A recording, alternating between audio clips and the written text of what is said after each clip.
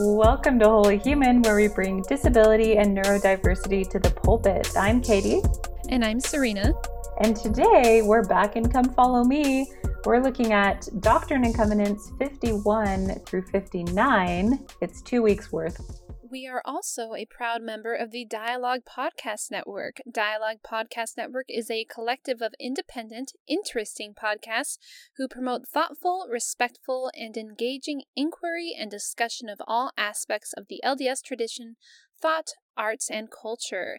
Dialogue actually has a new member. We're proud to welcome Strangers No More, amplifying the unheard in the latter days. Strangers No More hosts Invite All. They are hosted by Latter-day Saint writers discussing their studies of Come Follow Me and their experiences and trials living and sharing the gospel of Jesus Christ. They have a fairly diverse speakers on their show.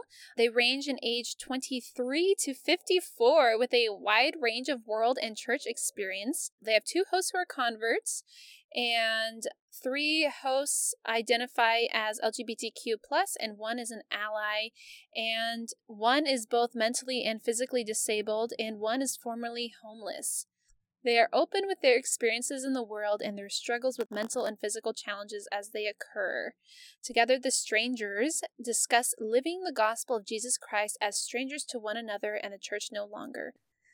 Okay, so I'll do a quick summary of the sections. Doctrine and Covenants 51 through 59. 51 is talking about the presiding bishop, Edward Partridge. He organizes properties and the bishop's storehouse in Ohio. 52 is in a conference, and it mentions people who are called to be high priests and missionary assignments. So while they're trekking to Missouri, they're also being missionaries. 54 and 56 talk about broken covenants, about consecrating private properties for the saints and other covenants that were broken, and the Lord and the leadership's responses to that. 55 talks about William Phelps. He received a call to make books for children to learn the gospel. 57 talks about Independence, Missouri, and that it's the place for Zion. 58 talks about gospel teachings and more information about the new place of gathering in Missouri. 59 talks about Missouri and that it's a consecrated land, and they dedicate the land that's meant for the temple in 59. Interesting.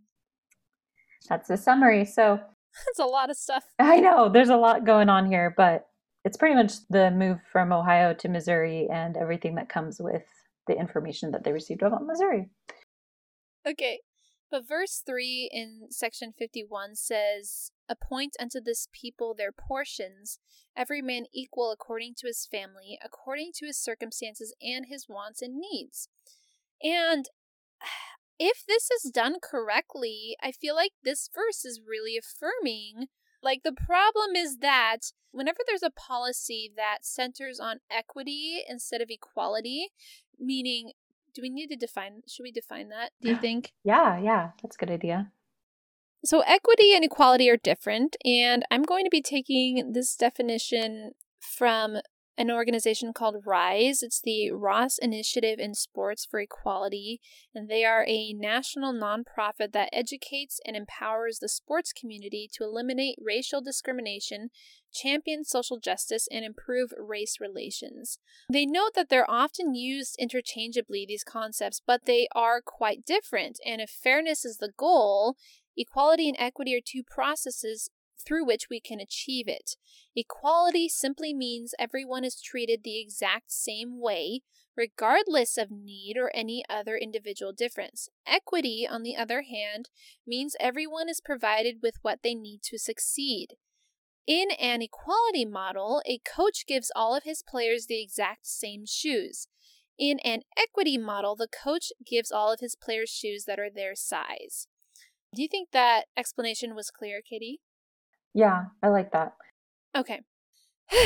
I feel like this verse 3, is affirming equity. This is a win for equity instead of equality. But I feel like anytime this happens, not even just in the scriptures, but just like in society in general, privileged people still like try to take advantage of it and be like, oh, he's getting more than me. Like, I'm not sure if they like don't get the concept of equity or if it's they just don't like it because they don't like losing their privilege. Does that make sense? Mm-hmm. And so the problem is that people in power will claim that their needs are just as valid as these other people's needs. And so they need more. And then they end up raising it. And then it ends up as equality again, even though it was trying to go for equity. I don't know. I feel like I'm getting kind of frustrated with different groups and the way they manage things and how people strive for equity, but they don't live up to it. And we see this with LGBTQ people and how we're treated. We see this with disabled people and neurodivergent people and how we're treated. We see this with Black and people of color and how they're treated. This is a concept that extends to all of these things. And I think here in the scriptures, they're talking about economic needs, right? Like in terms of getting food and a place to live and things like that, which you can be like, oh, well, that's not related to LGBTQ issues or race issues. But like, people don't live in a bubble, you know? And back then, like neurodivergent people still existed, you know? Back then, Black people were still slaves in the United States. So like, how can you say that this doesn't involve all these different things? You know, everything is completely related. Context is so important. Anyway, I really like this verse, but I don't know if the church is prepared to live up to it. Does that make sense? Yeah, no, I love your thoughts on that. I think, like you said, if it's done correctly, it's a great rule. It's a great way to run things. Verse 9 says, "And let every man deal honestly and be alike among this people, and receive alike, that ye may be one, even as I commanded you." So really, if it's done in the Lord's way, it's great.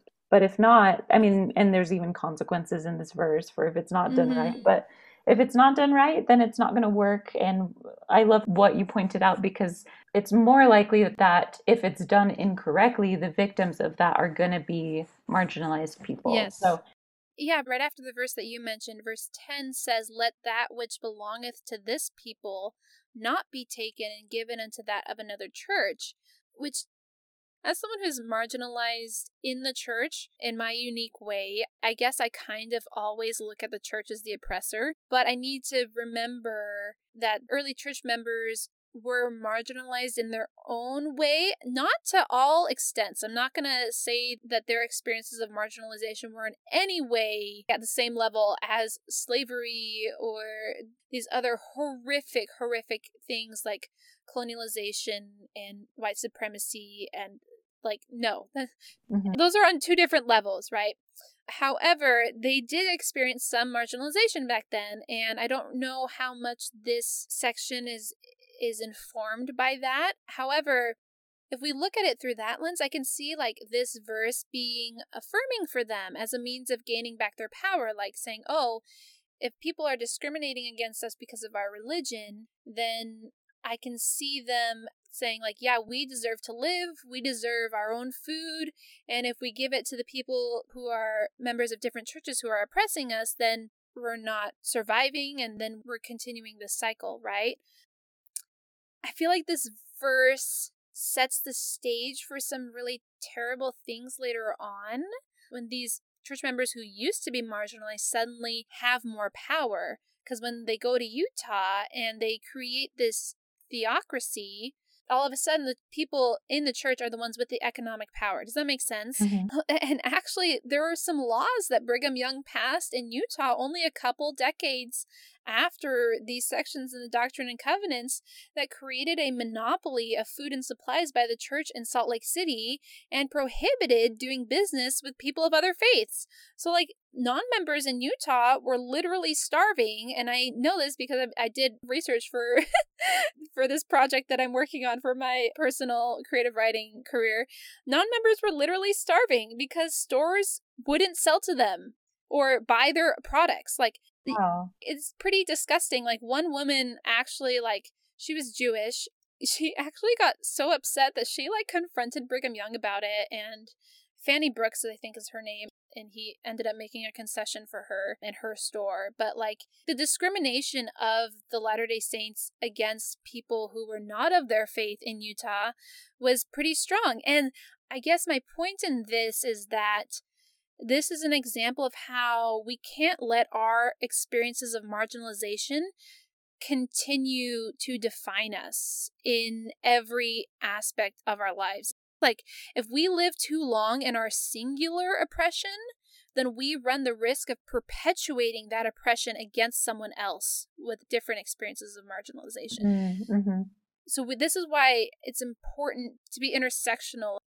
So I guess in verse 10, like, yes, you can read it as affirming because they experienced religious oppression back then, the Latter-day Saints, but at the same time, they then used it and weaponized it. So we need to look at it in the historical context and recognize both the problems and the affirmation there. And now bringing it back to 21st century, how is this problematic now? If we're talking about the scriptures as if they're relevant for our days and people take scriptures out of context all the time, then my guess is they're probably going to weaponize this too anyway. Yeah, we need to be very introspective of how we're treating people outside of our faith, and if we're using the things that we're not supposed to use against people, like judging people according to our own faith that we've agreed to, but they haven't agreed to, Yeah. And I also think, okay, I'm going to bring up something that is a little bit controversial within certain neurodivergent communities.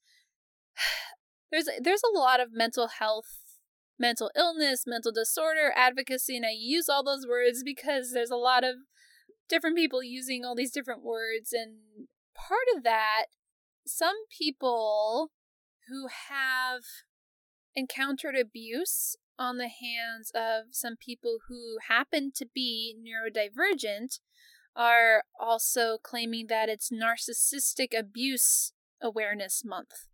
Ooh. Yeah. And I actually know someone who had a really terrible situation with someone who happened to be multiply neurodivergent, including NPD. And I talked to this person about it because they were sharing things about their experience, and they were mentioning the fact that abuser was narcissistic, like diagnosably with NPD, right? And I think we've come to an understanding now, but I tried to gently point out that that person being narcissistic was marginalized just by virtue of having that mental state. Does that make sense? Yes. However, that doesn't take away their accountability in terms of the abuse that they inflicted on my friend. Does that make sense? And actually, in my opinion, it increases the accountability because you cannot blame the narcissism. You cannot blame all these different things according to the person's neurodivergence for the abuse, because there are plenty of people who are NPD or do have NPD or other sorts of neurodivergencies who are great partners, who make loving partners, who live very healthy, full lives. They are not anomalies. I don't know. I don't want to speculate in terms of that abuser's particular way that their mind worked and why they did the things that they did. But I think you can look at it as an example of what I'm talking about letting your marginalization define you so much that you project it on other people and end up abusing them. Does that make sense? That was his choice. It's not the fact that he had NPD that made him act that way. It's the fact that he was abusive that made him act that way. Anyway. We're still in section 51. In verses 4 through 5, he's talking about inheritances, and people who transgress aren't worthy should have to give up their inheritance. And because this is like a communal society to an extent, they don't have a way to live, And I wonder, am I understanding this correctly? Basically, it seems like it's saying that the church can take back all the person's money and standard of living if they're, quote, unworthy.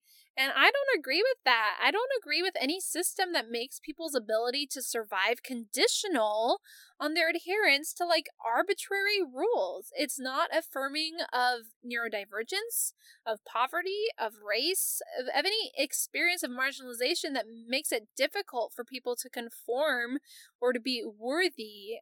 And I passed over this last time we talked about Edward Partridge and bishop storehouses and stuff, and I wanted to make sure I mention that now because there's so many ways that we as marginalized people can accidentally break these rules and then be counted as not worthy, and then suddenly bam, we don't get to live. Like, ugh, I hate that. Yeah, it is confusing. I don't know exactly, like, I even read the Come Follow Me and read like the Saints, and I don't have a total clear understanding of what would qualify as if he shall transgress, he is not accounted worthy. It does say at the end of the verse, they'll have their portion taken away that was consecrated, blah, blah, blah. And then it says at the end, but shall only have claim on that portion that is deeded unto him. So I don't know. It seems by this verse that it's not like 100% everything that the church has given to you, it's ripped out from under you. But this verse isn't really specific at all. So yeah, what does that mean, deeded unto you? How often did that happen? You know, if that only happened 1 out of 100 times, then I don't know. And that gets into how different consequences can be based on what bishop you have and what stake president you have. And there's issues with that too. Yeah. The church was smaller back then, so maybe it wasn't as big of a thing then, but today for sure it can be a really big thing. Yeah. And then verse 9, this is my last thing in section 51. I just need to mention this, that I don't know what this means. Maybe neurotypical and holistic people know what this means. Be alike among this people, that ye may be one. I don't know what that means. That's so vague.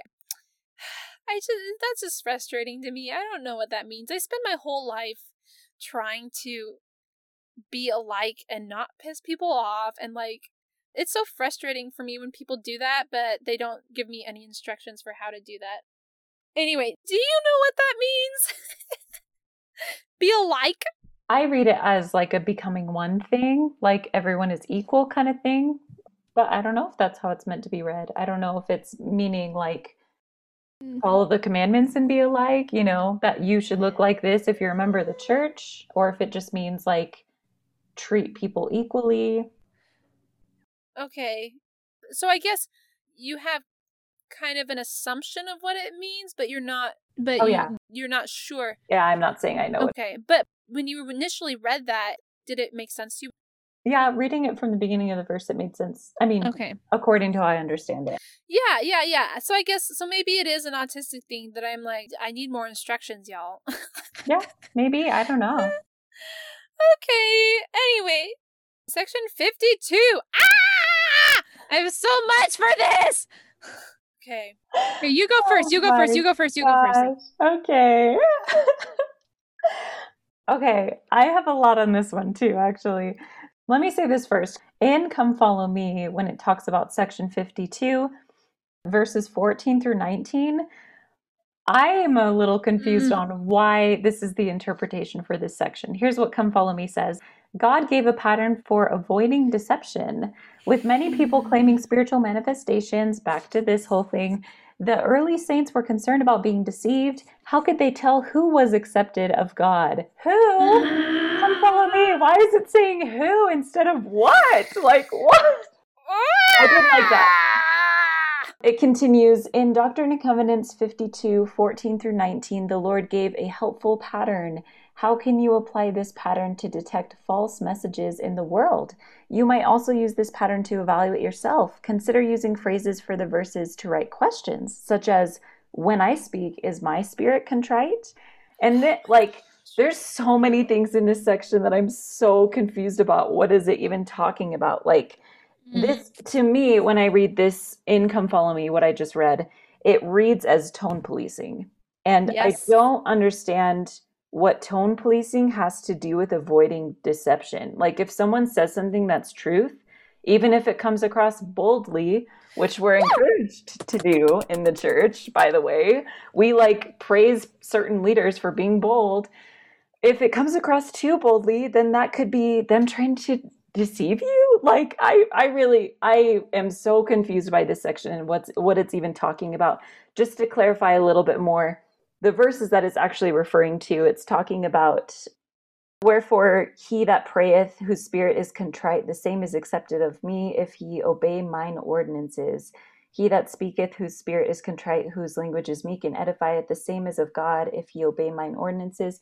Like, yes, I understand that we honor people who are meek and people who are humble in this gospel, but I still don't understand what that has to do with recognizing deception and recognizing people, quote, who are accepted of God and who are not accepted of God. I do not understand that connection. I'm really trying to like look back at my like Molly Mormon teachings and really try to understand like where I've been taught this, and this just seems so out of left field. So what are your thoughts on this?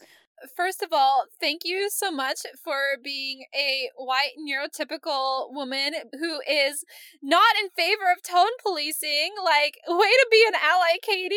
Like, keep it up. I love you for that. And I have context for you. Yes, please. I need help. Okay. So this provides context. I don't think it explains everything away, but in verse 37, it says, in consequence of transgression, let that which was bestowed upon Heman Bassett be taken from him and placed upon the head of Simon's rider. So I was like, okay, transgression. Anytime anyone's like disciplined in the church, I'm like, ooh, what happened to them? What did they do? Yeah. So I looked up Heman, and actually some people say that his name was Herman Bassett, and actually he's a pretty good example of, I say example, but in my notes I wrote microcosm of what is like wrong with these verses. So I'm taking this from a website called Bassett.net, and it's basically this family's genealogy and like the research that they've done into their own genealogy. Oh, wow. So good for them. And they have some other sources from early Latter-day Saint history, the Book of John Whitmer, Joseph Smith, Try the Spirits, Times and Seasons, from History of the Mormonites by Josiah Jones, and from the autobiography of Levi Ward Hancock from the special collections of the Harold B. Lee Library at BYU. So they include lots of sources. So the youngest men named in the Doctrine and Covenants were Joseph Smith and Herman Bassett. I'm going to say Herman because I think that makes more sense than Heman. Both of them were 17 years old when first mentioned. The prophet's name appeared in connections with the visitation of the angel Moroni, and Herman's name was listed with his missionary call in Doctrine and Covenants 52. In 1830, Herman was residing with 100 individuals known collectively as the, quote, family, capital F, sharing all things equally on the Isaac Morley farm in Kirtland, Ohio. In October 1830, he, along with many of the family, were baptized by the missionaries who had been sent to the, quote, Lamanites. And they don't put Lamanites in quotes, but I'm putting that in quotes because that's super problematic. When the missionaries left the area, false spirits were detected among the new converts, and many strange visions were seen. According to local historian Josiah Jones, Herman Bassett had a vision that called him to, quote, go into the world and preach, end quote. Levi Hancock was one of the first to observe Herman as he taught, and this is quoting Levi, saying, quote, Bassett would behave like a baboon. He said he had a revelation he had received in Kirtland from the hand of an angel. He would read it and show pictures of a chorus of angels declared to be gods, then would testify of the truth of the work and believed it all like a fool. End quote. Not only was Levi deceived by Herman, but he was also robbed. And then quoting Levi again, this same Herman Bassett came to me and took my watch out of my pocket and walked off as though it was his. I thought he would bring it back soon, but was disappointed as he sold it. I asked him what he meant by selling my watch. Oh, said he, I thought it was all in the family. Despite his shortcomings, Herman was ordained an elder in the spring of 1831. So this dude is like 18. He attended the 4th General Conference of the church. At the conference, he was sternly warned by Prophet Joseph Smith, "Heman Bassett, you sit still. The devil wants to sift you." He did not heed the warning, and 3 days after the conference, a revelation was given instructing Simon's writer to receive the missionary calling once meant for Herman. In consequence of that transgression, let that which was bestowed upon Herman Bassett be taken from him and be placed upon the head of Simon's writer. Which is quoting Doctrine and Covenants 52:37. Yes. So, yep. Wow. So this is actually connected back to all the manifestations of the Spirit that we talked about in an episode previous. Like, I just think it's, he's clearly neurodivergent. Like, he was experiencing manifestations of spirits that other people were not believing him from, and he took the whole admonition of everything being in the family literally, which, I mean, I would too, if those are the rules and everything is communal. Like, why, I mean... and it's a brand new rule. Yes. But it's such an autistic thing to be like, okay, these are the rules of the community, and I'm following them to the letter, and now you're getting mad at me? I don't understand why. What rule did I break? And then the fact that Joseph Smith himself tells him to, like, be still at church. Like, ah! Like, I'm like, stimming so hard right now. I'm so mad. It just, my heart breaks for him. Like, why is it that whenever I do research on early people who were excommunicated or disciplined by the church, they end up being neurodivergent? Like, is anyone else noticing this? Or I don't know, maybe I'm just called to those people because we're both neurodivergent. I don't know. Just going to verses 15 through 19, like, the fact that it talks about edifying really got to me too, because people who are neurotypical and white and privileged, like, they pick and choose what is edifying based off of, like, their standards. Does that make sense? You know, like, what is nice, what is beautiful, but, like, these are all informed by your version of what is beautiful, you know? Just because something is not white doesn't mean it's not beautiful, and just because something is not quiet doesn't mean that it's not inspiring. Yeah. I'm so tired of the whole, like, God speaks through a still small voice. You have to be quiet and respectful and humble, and basically, like, pushing myself into this little hole if I want God to speak to me. Like, no. Like, not everybody is quiet and meek and obedient, and we are just as worthy of receiving, like, revelation and guidance and living worthy lives and having beautiful, full lives where we enjoy it to our own extent and where we can contribute and collaborate with other people. Your words are making me realize the connection here that I was missing. The Come Follow Me that says God gave a pattern to avoid deception and why I was so confused. One of the scriptures that we often pull on when we talk about the Spirit is talking about the fruits of the Spirit. Yeah. It's in the Bible. I don't remember where it is, but it talks about how the fruits of the Spirit are like love and patience and all these things. So I believe that 100%, but what we have to understand is when there are, I mean, especially with the fact of when people have stewardship over us and they come from a different reality from us.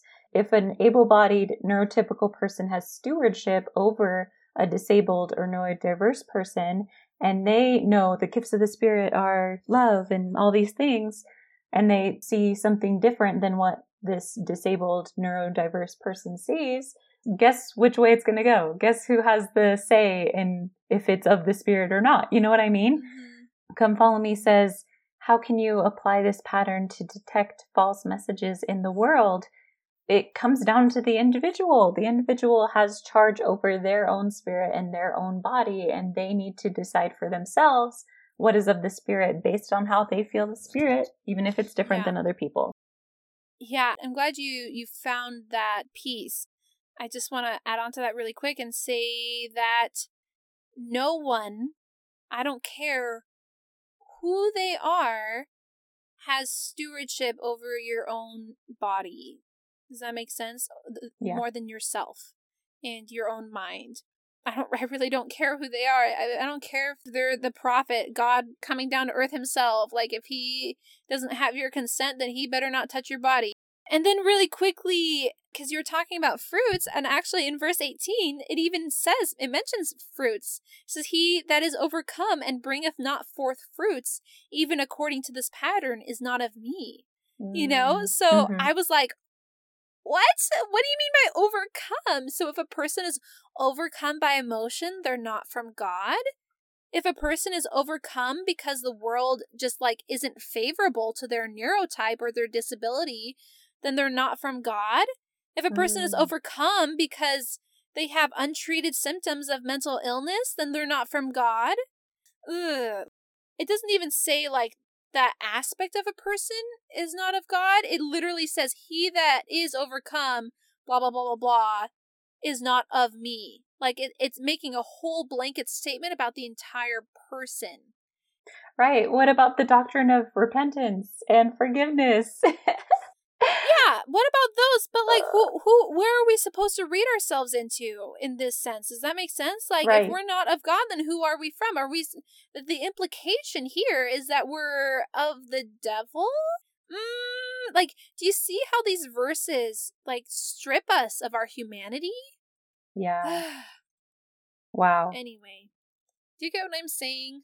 Yeah. Yeah. And I mean, let's talk about how interesting it is that verse 40 says, and remember in all things, the poor and the needy, the sick and the afflicted, for he that doeth not these things, the same is not my disciple. I don't think it's a really big stretch to say that Herman could have been neurodivergent. And I hate when able-bodied people or neurotypical people use disabled bodies as like an example and say like, oh, we're going to do these things and we're going to be good people and this is a rule we'll live by. But do you actually do it? Is this actually a priority? Do you understand what it looks like and what it feels like to be disabled and neurodiverse? Can you recognize when people are, and do you treat them actually the way this verse says, remember them in all things? I thought it was really cool that it says all things. Remember in all things the poor, the needy, the sick, the afflicted. This made me think of, Serena, you're normally the one that nerds out in the podcast episodes, but I'm going to take a turn and nerd out for a second. Yay! Do it. So this made me think of Maslow's hierarchy of needs. Okay. Maslow's hierarchy of needs is a theory of motivation which states 5 categories of human needs that dictate an individual's behavior. The needs are listed in order of basic needs to a position where a person can most flourish. And it's shaped like a triangle. So you read from bottom to top. The most basic needs are at the bottom, and then like true autonomy is at the top, I guess. And a person can only move on to addressing the higher level needs when their basic needs are adequately fulfilled. And I'll kind of explain what the levels of this hierarchy are as I go. Okay. So while I'm thinking of this, I kind of broke it down to how the church acts towards vulnerable people. If you look at the hierarchy of needs, the church at the highest level, like the main leadership, it seems to focus on the bottom 2 levels of the pyramid the most. Those are the physiological needs like water, food, shelter, clothing. And then the next level is safety needs like employment and resources. Through time, the church has given so much money and aid to organizations that help vulnerable people, countries that have gone through natural disasters, and then down to serving individuals through programs that the church has created, like the Bishop Storehouse and self-reliance programs. This is not to say that they're perfect at responding to the needs of the afflicted, but it does seem to be a focus when the church thinks of vulnerable people and minorities. That's kind of how they serve. Minorities and vulnerable people, meaning the poor, the sick, the disabled, the elderly. I'd also include others from racial minorities and LGBTQ plus people. The next level in the hierarchy is love and belonging, which includes friendship, family, and a sense of connection. the church encourages this through ministering, I feel like responsibility mostly falls on individual saints to fulfill this need, although the church has created sections on the church website for disabled people and gay people, which addresses love and belonging. But when you look at these websites, you have to ask a lot of questions on how useful they are. I kind of wrote out questions of what I ask. How often are these resources addressed? How many people even know that they're there? How often are these resources updated? And we have these web pages for disabled and gay people, but where are the web pages specifically for race and the church, or other LGBTQ people outside of gay people and the church?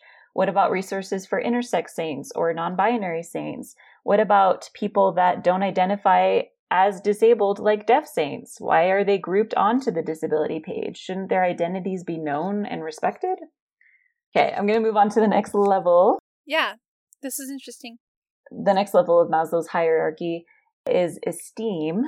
Esteem includes respect, self-esteem, status, recognition, strength, and freedom. And then the final level, the top level of the pyramid, is self-actualization.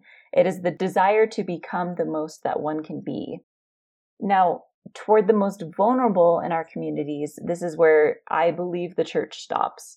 It gives general talks on all our divine potentials and that we are all children of loving heavenly parents, but there isn't really specific guidance or assistance to the most vulnerable here that brings us to a level of respect and self-esteem and status within our marginalization. Why can't we have talks given to us by members of our communities in conference addressing these actual concerns? Or why can't we have special events like the face-to-face events that the church have held, but specifically for disabled people or LGBTQ plus people or non-white people and led by members of their community? Even when you read the sections of scripture that we're reading now in Come Follow Me, these sections that we're reading right now, they specifically refer to the quote-unquote Lamanites, or they specifically refer to disabled people. And Come Follow Me just skips over these sections. It doesn't even address them. Why do saints from these communities have to do so much more work to find their sense of connection, especially when these scriptures, taken at face value, seem to be very exclusive, or at least really confusing for people? We, as members of these communities that are marginalized, have to do so much more work to feel like we belong in the church as we are than people that are of the majority, able-bodied, white, men, cisgendered, straight. If we truly belong as we are, why is there such a gap? When there's a gap in the church and certain members are stuck at the bottom levels of this pyramid while others are at the top and thriving, by the way, not by their own work, but by what they are provided by the church and by society, I believe that this creates kind of like a class system in the church. If marginalized people are forever held to the bottom of the two levels of the pyramid, they will never feel totally connected to the church and accepted in the church. And like I said, individual members can do work to help this, but so much more can be done faster if this was understood and prioritized at the top leadership levels of the church. If they actually try to leave the 99 and go after the one, if that was actually happening, then we would have sections in Come Follow Me that helped us understand what it means when it's talking about disability and what it means when it's talking about the Lamanites, and correct the language and say, this is the language that was used, but it's racist and it's misguided, and here's us pointing that out, For so long, I took a lot of psychology classes and sociology classes, and so I heard about Maslow's hierarchy of needs a lot. And I actually just saw a TikTok the other day where an Indigenous person said, actually, Maslow ripped it off from us. What? Continue. Tell me everything. I've never heard this. Yeah, so I just went on a deep dive while you were talking. I found some articles Basically, there's a slideshow that was presented at the National Indian Child Welfare Association in 2014, and it was presented by University of Alberta professor Cindy Blackstock. She is a member of the Gitxsan First Nation, and she serves as the executive director of the First Nations Child and Family Caring Society of Canada, and she's basically showing Maslow's hierarchy of needs on the left as the Western perspective, and then she has the First Nations perspective on the right. So like you said, Maslow's hierarchy of needs, the physiological and safety needs are at the bottom, and then it like works up to self-actualization. Mhm. Whereas the First Nations perspective, self-actualization is actually at the bottom and is the foundation, and then community actualization is the middle, and then cultural perpetuity is at the top. And so, I don't know, I usually thought of humanism as like being so progressive and so like validating of people and their needs, but it's so interesting to find out that he was appropriating. First of all, I'm not going to tiptoe around that, but like this viewpoint of psychology is biased because of the Western worldview. Does that make sense? Yeah, wow. And Cindy Blackstock even said in her presentation, this is a ripoff from the Blackfoot Nation. Apparently, Maslow, when he developed this theory, he was conducting anthropological research on the Blackfoot Reserve in Alberta, Canada. That's wow. And it was then that Maslow learned of Blackfoot beliefs that shaped his model. He later introduced his hierarchy of needs concept in his 1943 paper, quote, A Theory of Human Motivation. And then, of course, it gets famous, you know? But, like, how many times have we talked about him visiting the Blackfoot Nation? When I saw that TikTok, that was the first time I heard of that, you know? And Blackstock continues, first of all, the triangle is not a triangle. It's a teepee. And the teepees in the Blackfoot tradition always went up and reached to the skies, she said. And Blackstock says that self-actualization is the foundation and cultural perpetuity is the top of the teepee, and she calls it the, quote, breath of life, and I'm going to quote her. She says, we have been given the ancestors' teachings and the feelings and the spirit. We can do a couple of things with that. We can say that what we know is inadequate and that we're not Indian enough and that we don't know enough about it or we don't want to pass on it, and we hold our breath and our people stop. Or you can nourish that breath. You can breathe in even deeper the knowledge of others and understand it at a deep level and then breathe it forward. That is the breath of life. So the Blackfoot call it cultural perpetuity, but Blackstock says it essentially holds the same meaning as the Gitxsan breath of life belief. It's an understanding that you will be forgotten, but you have a part in ensuring that your people's important teachings live on.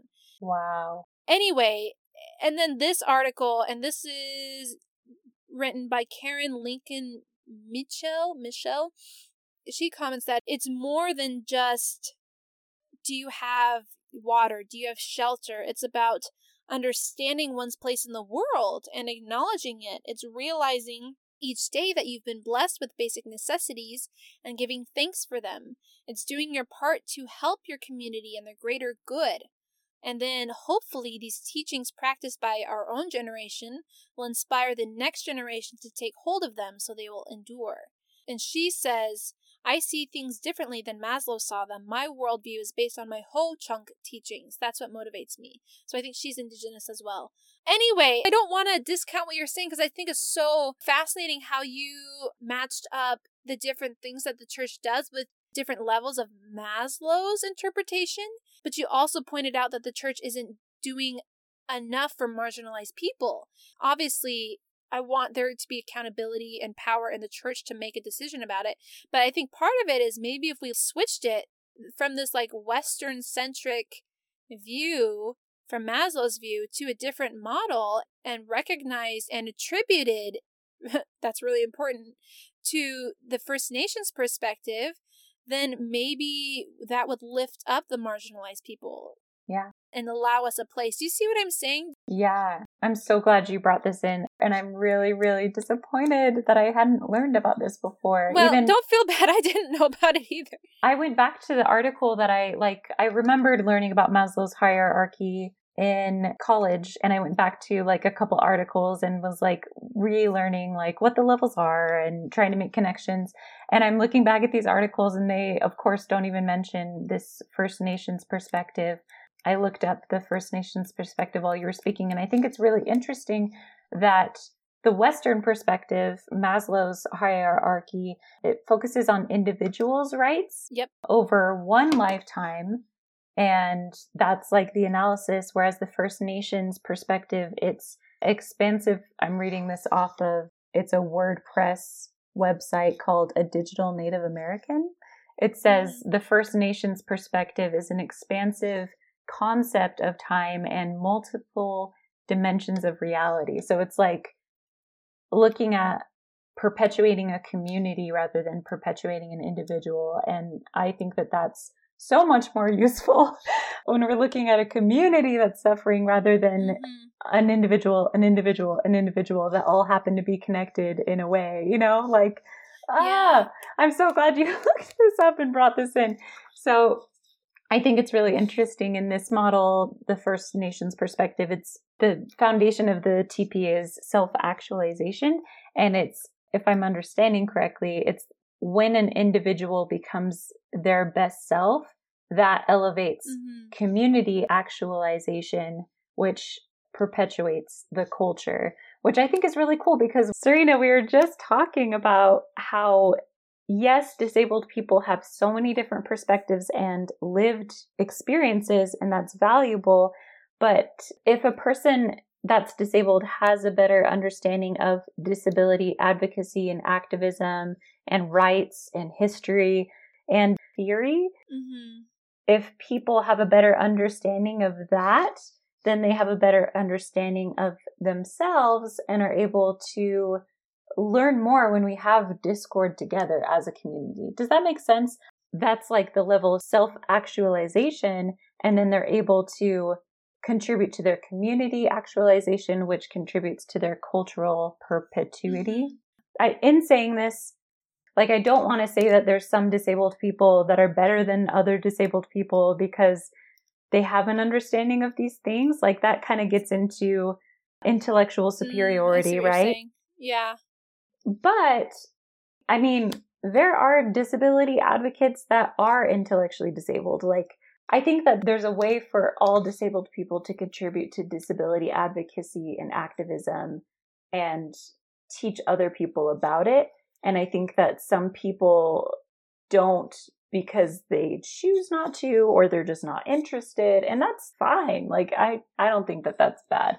My point is, I'm not trying to say this is based on intellectual ability, because no matter what your intellectual ability is, you can contribute to this First Nations perspective process. I see what you're saying. Yeah, it is interesting how internalized ableism forces us to only think about ourselves, I guess, instead of how we relate to the disability community at large. Does that make sense? Because you're forced to believe that you're kind of alone in things. Yeah, that you have to do it all by yourself, that you have to overcome these things by yourself. And because you are overcoming them, and there we go back to verse 37 or whatever, whatever that verse was. Because you have to overcome these things, you're not fighting for systemic change, and you're not fighting for your community. Does that make sense? Wow, yes, because we're pressured as disabled people to be independent. Like, that's one of the biggest pressures that we are, and we're seen as less because we're not independent. When in reality, independence is a lie. Every person in existence is interdependent. Yes. And like, breaking it down to, like, do you have sidewalks? Then you're interdependent. You're using something that's been created for your convenience. Do you use gas stations? Do you get your food outside of you creating your food yourself? Even if you grow it yourself, where do you get the resources to be able to do that? Like, we work as a society, we work as community, and that's how we function. And the concept of being independent is just totally, like, not real. It can't work based on how we function as a people right now. And that's tied to white supremacy and tied to colonialism. Like, the whole independence thing is a very Western thing. Yeah, I'm thinking now that we have the First Nations perspective to look at and compare it to the Western perspective, after I went through and like compared Maslow's hierarchy to what the church is doing, I'm now realizing, like, if you think about, oh, okay, this is a hard conversation, but I'm going to say it. Do it. If you think about church history, in this section, it's talking about how people receive consequences. And it's literally calling out individuals like Heman Bassett, and he's receiving consequences. And nowadays, the church is bigger, and it's more likely that you receive actual consequences like excommunication when you involve yourself in your community and become like a representative of an idea. Keep going. Like, do we think that Natasha Helfer would have been excommunicated if she had these opinions and just had them privately as an individual? Nope. No, she was excommunicated because she had them in her profession and she taught them to other people and she had an online following. And that's kind of how she gained traction and was pushed into this disciplinary council. So if you look at the First Nations perspective, that really informs this concept. Like, once you self-actualize and move into community actualization, if it's a concept that the church is against, then that puts you more at risk rather than if you're an individual working through this process yourself. Katie, you're going for it! It's heartbreaking, and I want, like, my Molly Mormon heart is kind of like, yeah, but what's the answer outside of that kind of is like, oh no, the church is all about equality or equity and it considers individuals. But I'm like trying to think of how that would fit in and I can't think of it and it's hurting me. Yeah. What do you think, Serena? I remember feeling that way, learning new things or realizing new things about the church and wishing and hoping and believing maybe there's an explanation out there that will make sense and that will keep the church looking as the good guy. You know what I mean? And I think it's a process of realizing and being able to make space for mourning in your heart and realizing that some things there just simply aren't good explanations for that the church has done. And that's a hard conversation. I think that's a conversation that many, many, many people who are outside of the church definitely have had with themselves, and definitely people who are still in the church, some of them need to have these conversations. And you brought up a really poignant point. These verses talk about a mission to the, quote, Lamanites. Like, like oh my God. It's all related because for so long, First Nations people have been considered, quote, Lamanites, and as people who were, quote, wicked, and the white people had to come save them. And this, but you're really not saving them. Are you really saving somebody if you're taking them away from self-actualization, if you're destroying their culture? Like, that's not saving them. I'm sorry. I feel really strongly about this. I have Indigenous ancestors not on this continent, but on other continents. And it's just so terrible, the influence of white supremacy and colonialism that has stolen our culture and our community from us, you know? And that makes me really sad. And I feel that loss. Yeah. I feel like something is missing, and I feel like I have to keep searching and searching for it, and I don't know if I'll ever find it. I don't know if I can completely build back everything that white supremacy has taken from my family. Does that make sense? Anyway, and I don't know if Native people feel similarly to me in this as someone who's of mixed ancestry, because I know these are very different experiences, but at the same time, I think Derek said one time, and I don't know if he was quoting somebody, but different experiences of marginalization are different, but the tools of oppression are the same, right? Yeah. And I think we can all, us all, meaning like disabled people, BIPOC people, LGBTQ people, neurodivergent people, women, we can all lament the fact that white supremacy and heteronormativity have just erased our avenues towards self-actualization and community. It's really sad that the church has been really complicit in that, and dare I say instrumental in that. And that brings up questions of missionary work, like it's something we have to reckon with. If we're trying to spread this to indigenous peoples, what are we taking from them? Yeah, I love that this discussion moved from Maslow's to First Nations perspective, because it brings a lot out that if you think about it, this is maybe a whole nother discussion. There's so much to this. I was just thinking, I had a class at UVU that it was called Mormons, Media, and Culture.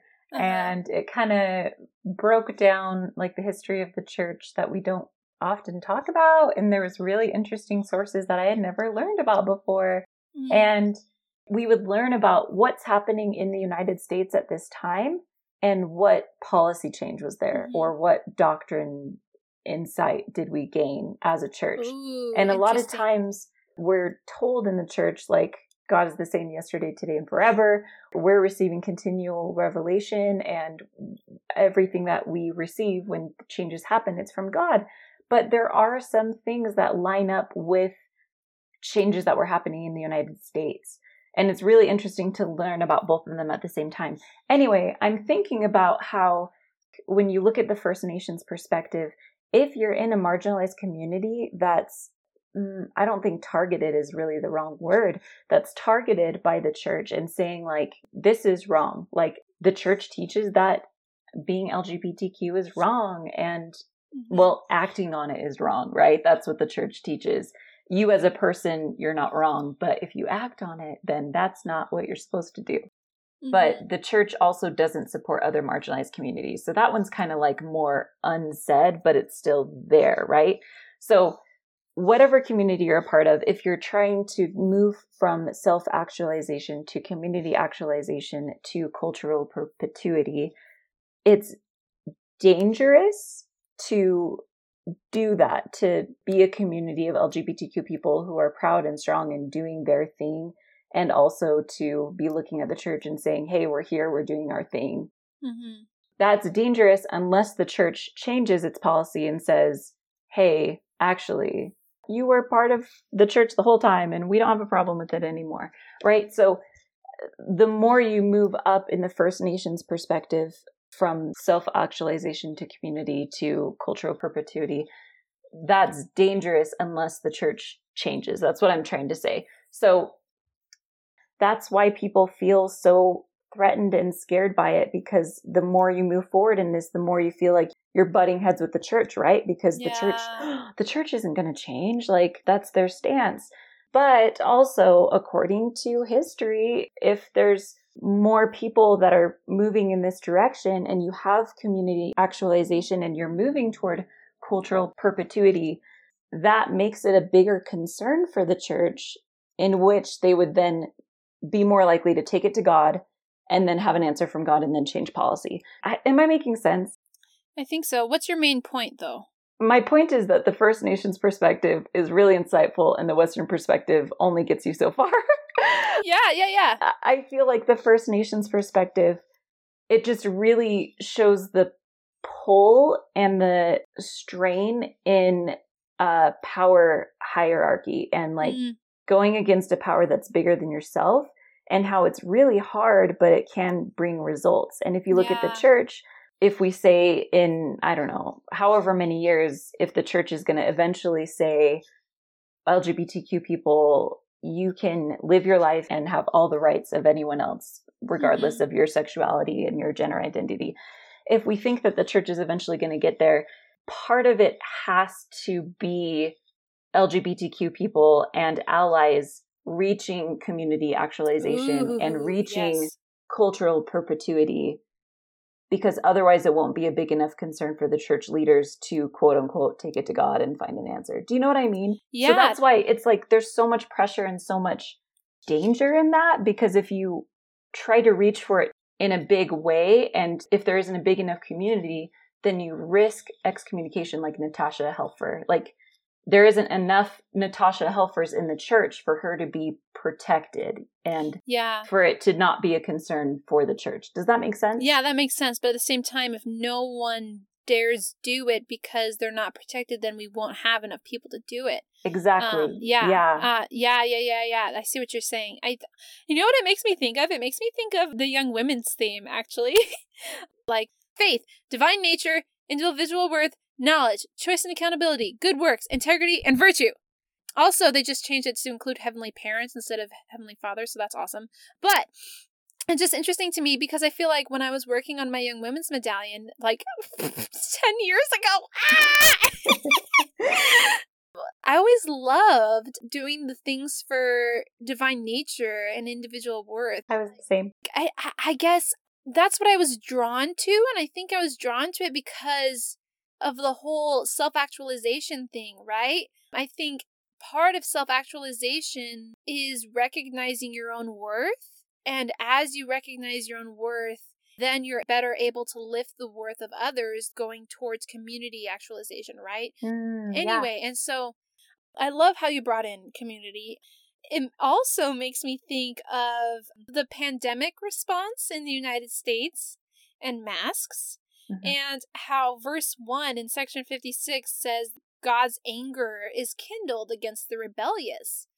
And my gut reaction is like, why are you calling me rebellious? Blah, blah, blah, blah. I'm gonna rebel against you because that's just the way my mind is. And I had a terrible stepdad growing up. And anyway, but also it reminds me of the mask because my anger is kindled towards people that don't wear their masks. And that anger has remained constant regardless of what the law is, right? So it's so interesting to me how the reaction to the CDC has been, right? When the CDC said, wear your mask, the people who didn't want to wear their masks were like, we're going to rebel, we hate authority, blah, blah, blah, blah, blah. And now that the CDC said, if you're vaccinated, you don't need to wear a mask, they're saying, oh yeah, haha, look, we love the CDC, look what they're saying. And actually, I pointed this out, I shared an article on my Facebook, and an older man from my home ward commented on it and said, I don't get it. I thought you loved the CDC. Like, you've been telling us this whole time to listen to the CDC and wear a mask. How come you're changing it on us now? I don't know if he actually is confused or if he was just acting confused, you know? But I'm like, okay, it's really not that confusing. And this is where it gets back to what we were talking about before, right? Because if you're only thinking about it from the perspective of, is it a rule?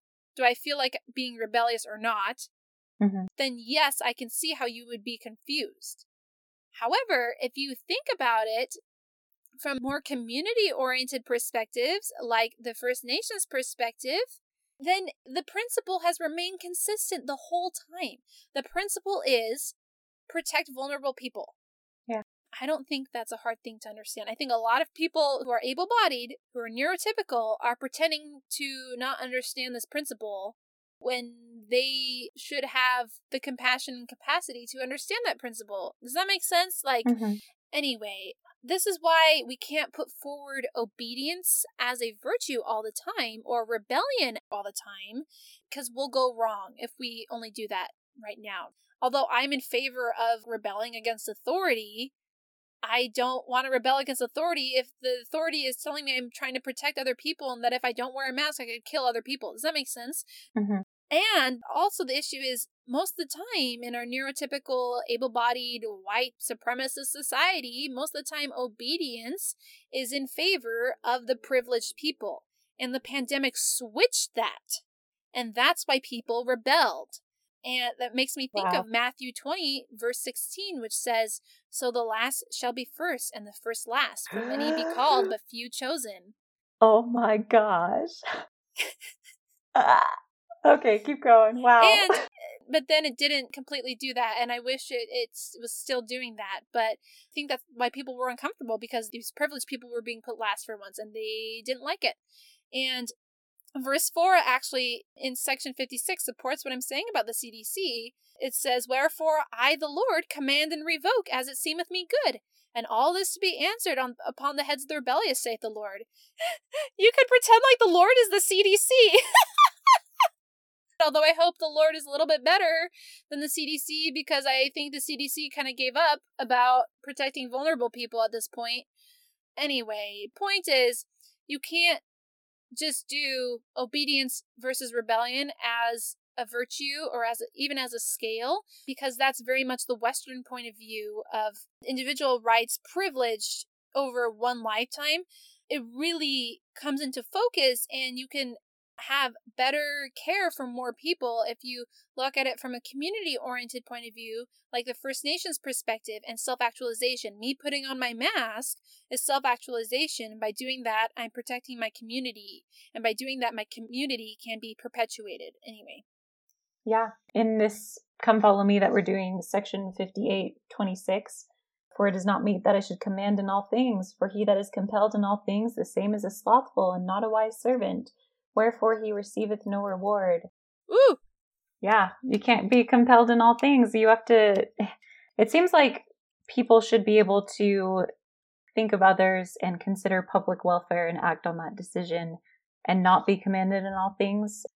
That leads me to, one of the last things I want to talk about, the verse right after that in section 58. Okay. It says, Verily I say, men should be anxiously engaged in a good cause and do many things of their own free will and bring to pass much righteousness. Mm-hmm. I actually want to refer to one of my friends on this. This is a sister from my mission. Her name is Danica Smith. She has since graduated with an MA in clinical mental health counseling. And she is now a emotional wellness life coach, which is super cool. So Danica wrote about this verse online. She said, In the past, I always liked this phrase, anxiously engaged, but now I have strong feelings about not living the gospel or following Christ because I feel stressed or obligated to, but moving forward peacefully. I really loved her thought on this. I feel like the word anxious or anxiously engaged has a lot of negative connotations, stress.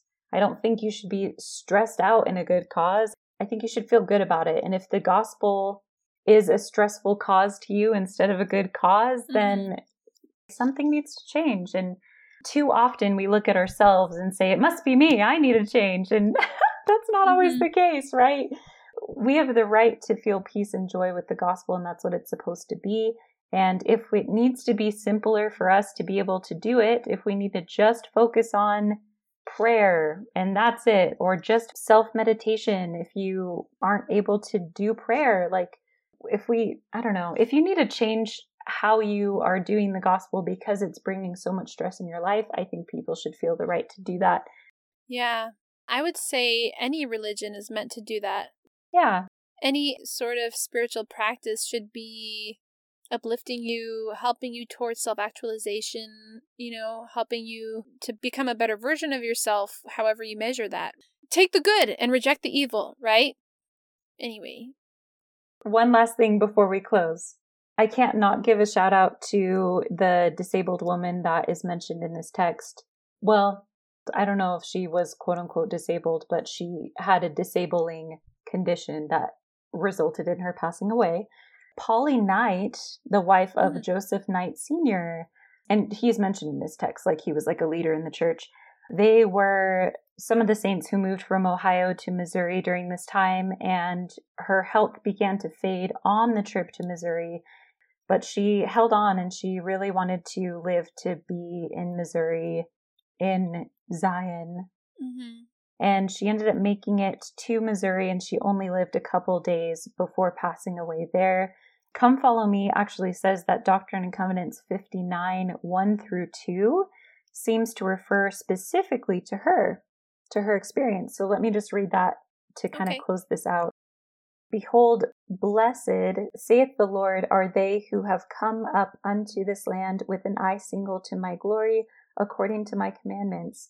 For those that live shall inherit the earth, and those that die shall rest from all their labors, and their works shall follow them, and they shall receive a crown in the mansions of my Father, which I have prepared for them. So it's wonderful that her story is included in the Doctrine and Covenants. I think it's sad that she's not mentioned specifically, that these verses are referring to her, but that's why this is mentioned in this section, the idea of living or dying and receiving your crown. I thought that was really special. That is really beautiful. Oh, and also she was the first saint laid to rest in Zion. Wow. Yeah. It's funny that I'm so used to people referring to Utah as Zion that I'm like, oh, wait, Missouri? Oh yeah. Yeah, the meaning of Zion has changed a lot through our church history, and now it's referred to as, what is it, our hearts? It's in our hearts, yeah. Yeah. And I don't want to get into a discussion about Zionism, but yeah, let's just say the discussion about Zionism is very relevant right now with what's going on in Palestine and Israel and the genocide that's happening there, and we need to talk about it. We ran out of time at this point, but I just want our listeners and readers to know that we're not ignoring it, because as members of the Church of Jesus Christ of Latter-day Saints, we do have to hold ourselves accountable for certain things. So, but I don't want to just make a flippant comment. There needs to be a whole discussion. What was it that Derek sent us this week? He was like, what do you think about this verse? 58:11. Oh my gosh, I have notes on this. I can be really fast. Okay, do it really fast. Yeah, it talks about how the poor, the lame, the deaf, and the blind come in unto the marriage of the Lamb, which actually this scripture has been quoted in General Conference talks. In the 90s, it was referred to like resurrection and how everyone will be perfected. But if you read 58:8 through 11, if you read it as a whole chunk, it's more referring to all nations and people will be invited to partake of the rich feast or the blessings of the gospel in preparation for the second coming. Yeah. Derek asked us how we feel about it, and I don't know, I personally kind of like it. I like that there's no mention of healing in that verse. It doesn't set out some ableist standards for us to live up to be accepted at Jesus Christ's table, right?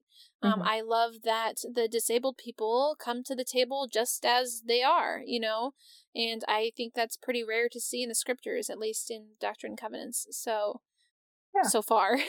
So I kind of like that verse. So let us be who we are. Thus concludes this episode. Thank you for listening or reading. Please join the conversation on Instagram at Holy Human. That's at WHOLYHUMAN. And donate to our Patreon. You can do a monthly donation that's less than a cup of hot chocolate or a Sodalicious. It's only $3, and that really helps us because we work hard on these. Patreon.com/holyhuman. And please reach out to us at holyhumanpodcast@gmail.com if you would like to be involved or if you have any comments or input, and facebook.com/holyhumanpodcast. We also want to thank Mativ for our intro and outro music. We accessed the song through freesound.org.